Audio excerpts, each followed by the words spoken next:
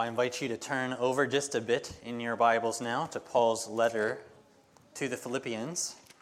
This morning we'll be in Philippians chapter 2, verses 12 to 18. Now, as we've been walking through this part of Philippians the last couple of weeks, I've been reminded again and again of just how packed this section of Scripture is. Some of you here have even shared with me about the impact this section of Scripture has had on your life over the years. And it's easy to see why the more that we're in the text together. I don't have any doubt that this is one of the richest sections of Scripture that Paul ever wrote, as it lays out Paul's vision for the church, but also as it draws us again and again to the gospel, and especially to Christ. So today and next Sunday, we're going to be finishing this part of the letter. And my plan is to, again, walk slowly through the text so we really have time to think about what Paul's saying. So we're going to look at verses 12 to 18 of chapter 2 today. But my plan is to actually focus on just the first two verses, Philippians 2, 12 to 13. And as we get into those verses, I think you'll be able to see why. Those two verses are some of the most important in the entire New Testament about how the Christian life actually works, about our role and God's role in us living for Christ. But before we read the text, I want to scan back through a little bit of what we've been in. So if you have your Bible, open it up. Look at Philippians chapter 1, verse 27. Okay, the section goes from there all the way to chapter 2, verse 18. Okay, if you look at chapter 1, 27, you might remember the first command. It's the first command in the letter, and it's really the key command of all of these verses. That's where Paul says, "Only let your manner of life be worthy of the gospel of Christ." Then Paul describes a bit of what that would look like, and one of the things he touches on is the need for unity inside the church. That's what it would look like for us to live worthy of the gospel. What would show that we think the gospel is valuable and powerful is if we live together as one. This is where you maybe remember the picture Paul paints of brothers and sisters standing firm, side by side, shoulder to shoulder, pushing forward for the advance of the gospel. Paul then picks up on that call to unity and develops it in Philippians 2, verses 1 to 4. Okay, you might remember verse 1. If there's any encouragement in Christ, any comfort from love, any participation in the Spirit, any affection and sympathy in your hearts, Paul says, fulfill my joy by being of the same mind, having the same love, being in full accord, of one mind. And then Paul talks about how you get there. Like, what does it take for a church to be unified? Unity comes through humility and selflessness. And then this is where Paul then points us directly to Christ, to the mind of Christ. That's the deep and awesome text we were in last week, chapter 2, verses 6 to 11, about the humility, obedience, and exaltation of Christ. Okay, now that leads into our text today. So we're going to read verses 12 through 18 of chapter 2. So take a look. Therefore, my beloved, as you have always obeyed, so now, not only as in my presence, but much more in my absence, work out your own salvation with fear and trembling. For it is God who works in you, both to will and to work for his good pleasure.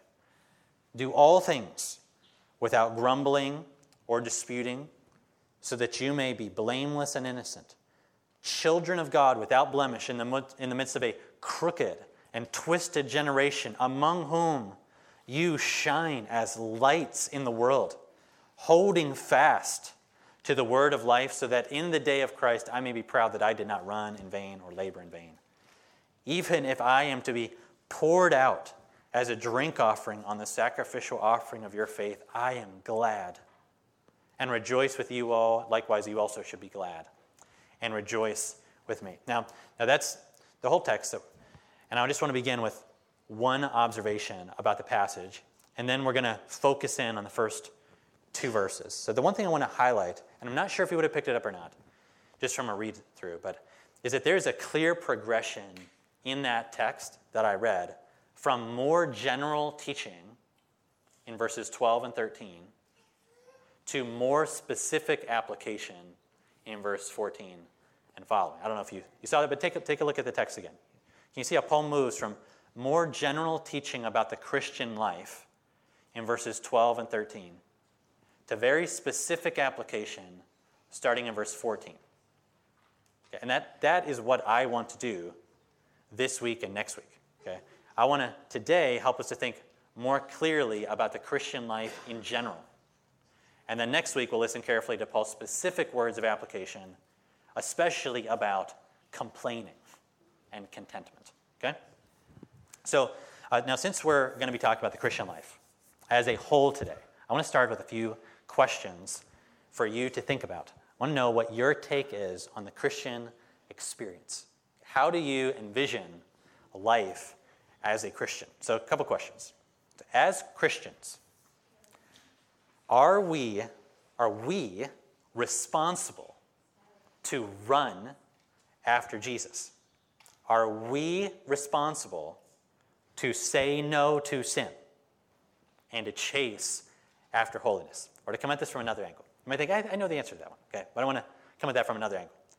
Are we active in the process of sanctification? Or are we passive in the process? Or from one more angle, does God want us and call us to work hard at following Jesus? Or does God want us to sit back and enjoy the ride? To simply let go and to let God do it all for us? How does the New Testament talk about those things? Okay, what's your take on that aspect of the Christian life? Okay, then the second kind of category of questions. Okay, as Christians, I think we'd admit that we have at least the desire to do what is right. Right? Yes. Okay.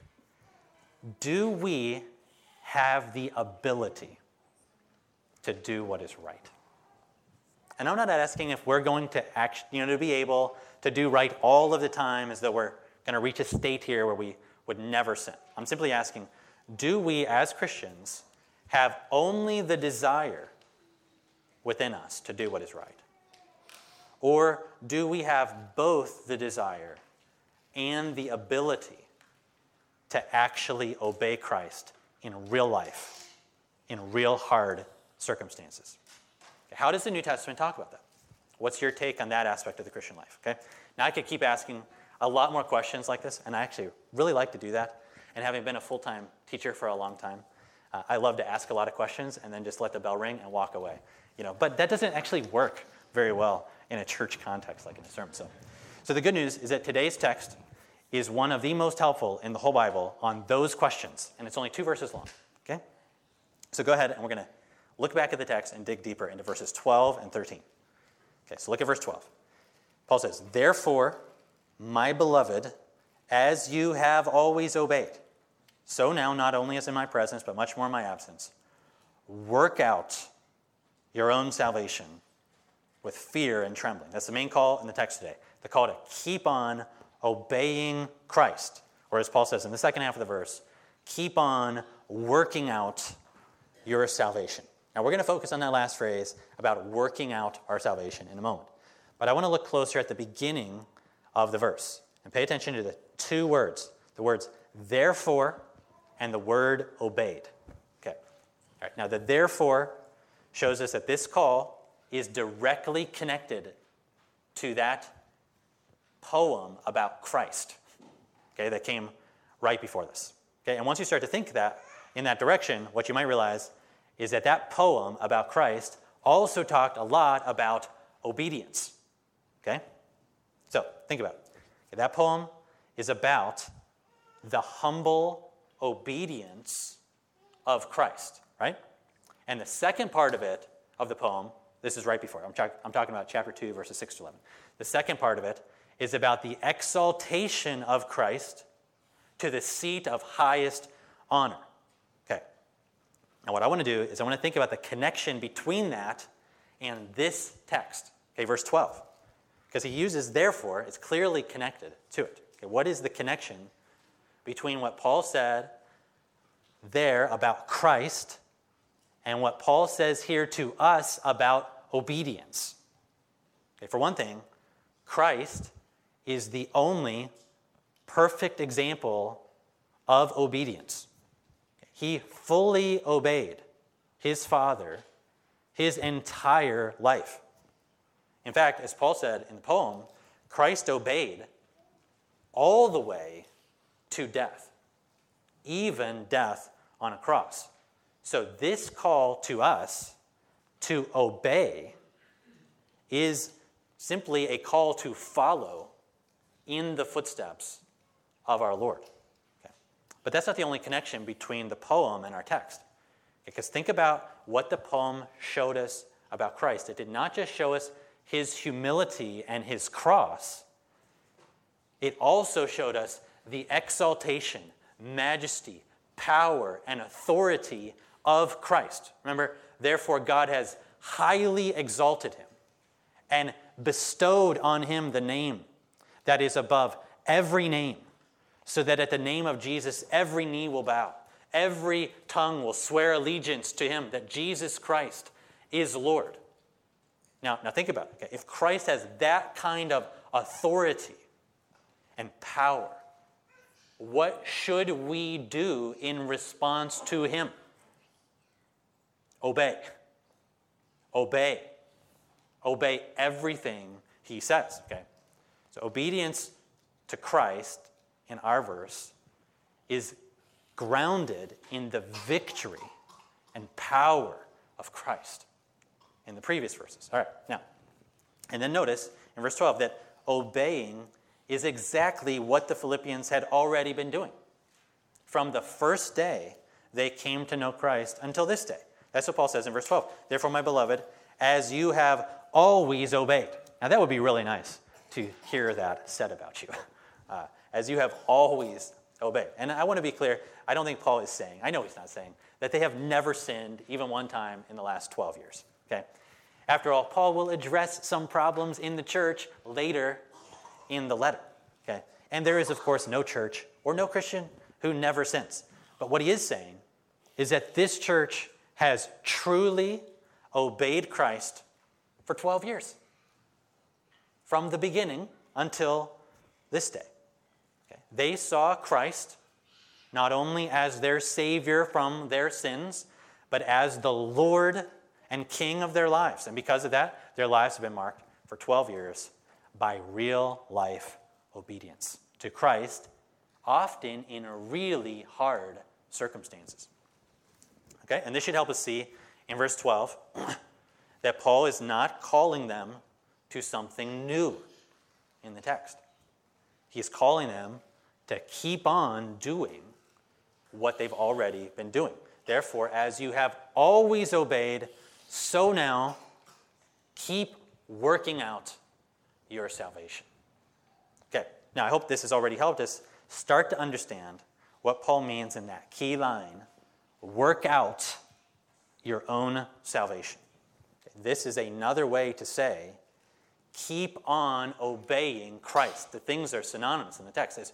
As you have always obeyed Christ, so now keep on working out your salvation. Okay, that's what's going on here. But certainly that the way Paul phrases this grabs our attention, and it has caused some consternation to people. Okay, because anytime we see the word work and the word salvation, and there's not like a big word not or something, like in between them or something, it causes us some angst, in our hearts, okay? That is understandable. After all, it is basically a given in every religion other than Christianity that we are supposed to work for our salvation. And so I would just say up front that Paul's not saying that in this text. He is not telling his dear friends who've been following Jesus for 12 years, start working for your salvation or try to earn it. Okay, now why not? For one thing, they are already saved in the text. Okay. Paul is talking about the salvation that they already possess. And he's calling them to work out your salvation. For another thing, if Paul were saying that, like work for your salvation, I think the Philippian jailer, if he were still alive, would be like, wait a second. Didn't you tell me? I asked you a question about that 12 years ago. I asked you, what must I do to be saved? And you told me, believe on the Lord Jesus Christ and you will be saved. Okay, that would be another reason. For another thing, it's hard to think of something less like Paul than for him to say, work for your salvation. Like work, try to earn it. Okay. Like that would be like Paul telling a bunch of Gentiles, you know what? Let's get y'all circumcised. They'd be like, that would completely contradict everything Paul stood for and taught in his ministry. Okay, so all in all, Paul's not telling his friends to start working for their salvation. Salvation, throughout his writings, is entirely the gift of God. God does not owe it to anyone. We do not earn it. It is granted to us by God as an act of his grace. And by the way, Paul just said this in Philippians in the very last use of the word salvation. Okay? Look at chapter 1, verse 28. Paul says there that our endurance, like when we're being opposed, is a sign to our opponents of their destruction, but of our salvation. And then he adds, and that is from God. All right. So salvation is entirely the work of God, completely the gift of God. It's not something we can earn. So then what is Paul saying? If he's not saying to work for our salvation, what is he saying? This is a call to Christians to live like Christians. Okay. The NLT says it this way in verse 12. Work hard to show the results of your salvation. Now, that might be a little more interpretation in the translation than I would maybe do myself, but that gets the idea out pretty clearly. Paul is calling us to work hard to show the results of our salvation. Okay, and this text should be a reminder to us that genuine trust in Christ and real obedience to Christ always go hand in hand in the Bible. In fact, in Romans, Paul will describe his entire mission from Jesus in this way. He says, Christ has called me to bring Gentiles to obedient faith. That is his whole mission. Okay, and here in Philippians, in a letter to his dear friends, he continues to make that call. The call to keep on obeying the one they swore their allegiance to 12 years ago. Okay?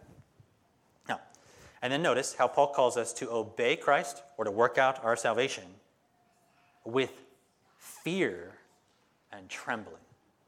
Now, those two words, I don't think we would expect those words. Like if I gave you a fill-in-the-blank thing and said, okay, we should obey Christ with blank and blank. What would you put in those blanks? I was thinking about this. I think I would probably say, we are to obey Christ with love in our hearts and joy, or something like this, okay? And that would be great, and I think Paul would like that too, okay? But here, he highlights something we can easily forget, and that is that we should remember the glory and the majesty of Christ. I think that's what this is about. Paul is not telling us we should dread Jesus. Like, that is just not how he felt about Jesus. Read Philippians. Okay? Paul loved Jesus. He rejoiced in Jesus. He's not saying to dread Jesus. But Paul is reminding us of something about Christ, and that is that Christ is Lord, the exalted King of the world. And so this is a call to follow him with respect, to remember his glory and your weakness, and that we don't really have a right in ourselves to even be near him. It is a call to obey him with a sense of awe and reverence for him. And that's why I had us read Psalm 2 earlier. I almost think that Paul's call here, those words, are sourced in Psalm 2, because Psalm 2 talks about, remember it, the exaltation of God's Son as Lord of the world. Okay? And then what's the application in the psalm? So serve the Lord with, remember, fear, and rejoice with trembling. It's the exact same words. So I think Paul's doing something pretty similar here. Since Christ has been exalted as Lord of all lords and all lands, obey him with a sense of fear and with a bit of trembling. Now, if verse 12 was all that Paul wrote, we would still be fully responsible to obey this. After all, Christ demands our obedience and completely deserves it. But just imagine, look at your text and imagine if Paul stopped in verse 12. Imagine if there was no verse 13. That's what I'm trying to get at here. If Paul just said, as you have always obeyed, so now, keep on living out your salvation with fear and trembling. That would be totally fine for Paul to say that. We would need to obey that. Christ would be worthy of that. But I actually think, from spending a lot of time with Paul, that would be very unlike Paul to end there. Because Paul gives a lot of commands and calls in his letters, but he usually doesn't stop with it. He usually adds something else to encourage the people that he loves about what he just said. And look at this text. Okay, look at verse 12, and let's read it into verse 13. Therefore, my beloved, as you've always obeyed, so now, not only as in my presence, but much more in my absence, work out your own salvation with fear and trembling. For it is God who works in you, both to will and to work for his good pleasure. So in verse 12, we're called to work out our own salvation. But in the same breath, we're reminded that we can work out because it is God who works in us, both the willing and the ability to do his will. And that is one of the greatest pictures in the New Testament of the Christian life. We are fully responsible to work hard to show the results of our salvation, but we can work hard only because God is already powerfully working in us to run and to work. We are supposed to feel the weight and responsibility of the commands in the New Testament. Any teaching that tries to free us from feeling any weight of the things Jesus said or called us to is not good teaching. We are to feel the weight of responsibility that's being placed on us to live for Jesus, to walk worthy of the gospel, or as Paul says here, to work out our own salvation. But we are always to remember that we are never on our own to do that. God is with us, in us, for us, and he richly provides to his children all that we need to obey. And notice in the text that Paul is very clear that God grants us both the desire and the ability to obey. Okay, and I think this is a really important message of hope for Christians today. Because I think there is a feeling sometimes, maybe we just think of it because of our own failures, or maybe we've picked this up through various teaching. But I think there is a feeling sometimes that all we can ever do as Christians is fail. There can be a tendency to think that even though we have desires to obey, our entire lives will be characterized by the lack of ability to ever do the things we desire for Jesus. And that is absolutely not how Paul talks about the Christian life. That is not how he thinks about the Christian life. Now, certainly, left on our own, if we could be left entirely on our own, we have no chance to actually live how God has called us to live. But that's the whole point of the New Testament about this. We are not on our own. We are in Christ, and Christ is in us. We are in the Spirit, and the Spirit is in us. And here in our text today, we see that God himself is actively working in us, giving us day by day both the desire and the ability to obey Christ. And Paul concludes verse 13 with this beautiful thought, that our obedience brings God great pleasure. God is such a good Father. He delights to give his children all that they need. And God loves to see us run. God loves to see his beloved children obeying his beloved Son. God is working in us so that we might will and work for his good pleasure. Now, having walked through that pretty carefully, let me run back through a couple questions I asked. As Christians, are we responsible to run after Jesus? Should we feel that? Yes. Okay. Are we active or passive in the process of sanctification? Active. Does God want us to run after Jesus or to just sit back and enjoy the ride? God wants us to run after the Lord we love, to walk, to take steps, to walk by the Spirit. And God wants us to press on, side by side, shoulder to shoulder, for the faith of the gospel. This is how the New Testament talks. This is how Paul talks everywhere about this. Other questions. Do we, as Christians, have only the desire to do what is right?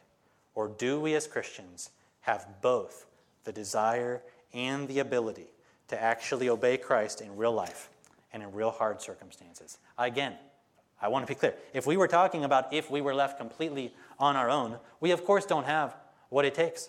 But that is the good news of the New Testament. We are not on our own. We are never alone. Christ is with us. The Spirit is in us, and God is actively working in us both the desire and the ability to actually obey in real life. And we read that text in Colossians earlier today as well, just as an example of how Paul talks about this. When he talks about his ministry, this is from Colossians chapter 1, he says, I go around everywhere proclaiming Christ so that I can present everyone mature in Christ.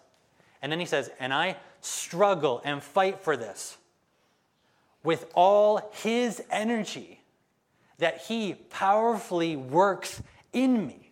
This is how he talks. Or if you go and look at what he says in 1 Corinthians chapter 15, he says a pretty astonishing thing. He says, among the apostles, I worked harder than all of them, yet it was not I, but the grace of God that was at work in me. This is how the New Testament talks. We can work out our own salvation because God is powerfully working in us, both to will and to work for his good pleasure. And so let these words today be a reminder to us to keep on obeying Christ. Now, we haven't gotten into specifics really today, but I wouldn't be surprised if the Spirit of God presses in on our hearts about something specific. So I would say if there's an area in your life that you know Christ is pressing on you about, calling you to obey in a hard thing, the only right thing to do is obey Christ. Always. As you have always obeyed, so now keep working out your own salvation. And then let these words today also be and encouragement to us. That we have real hope of changing, of growing, of obeying. That hope is not in ourselves. It's not in our energy, in our power, in our self-determination or self-discipline. But we have hope grounded in something far better and stronger. Our hope is this: the God who made us, saved us, and loves us still is powerfully at work among us and in us to give us both the desire and the ability to follow the Son he loves. And we can thank God for that. And I think for many of us who maybe have struggled with feeling like we just cannot ever see any change in our lives, we need to look at texts like this and remind ourselves that we are not alone. If we were left on our own, we would have no power to change. But God never leaves us alone. He is at work in you to change you and to grow. And so let us run with confidence and faith in him. Let's pray.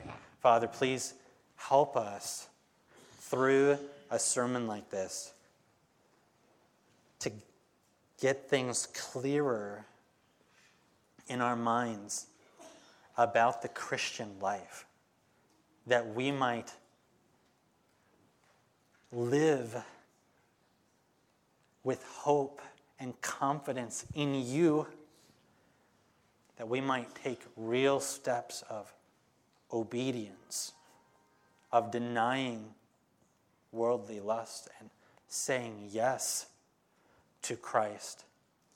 I pray that you would help any of us who might have succumbed to just sorrow and despair, that you would remind us that you never leave us alone, that you are fully committed to make us like Jesus.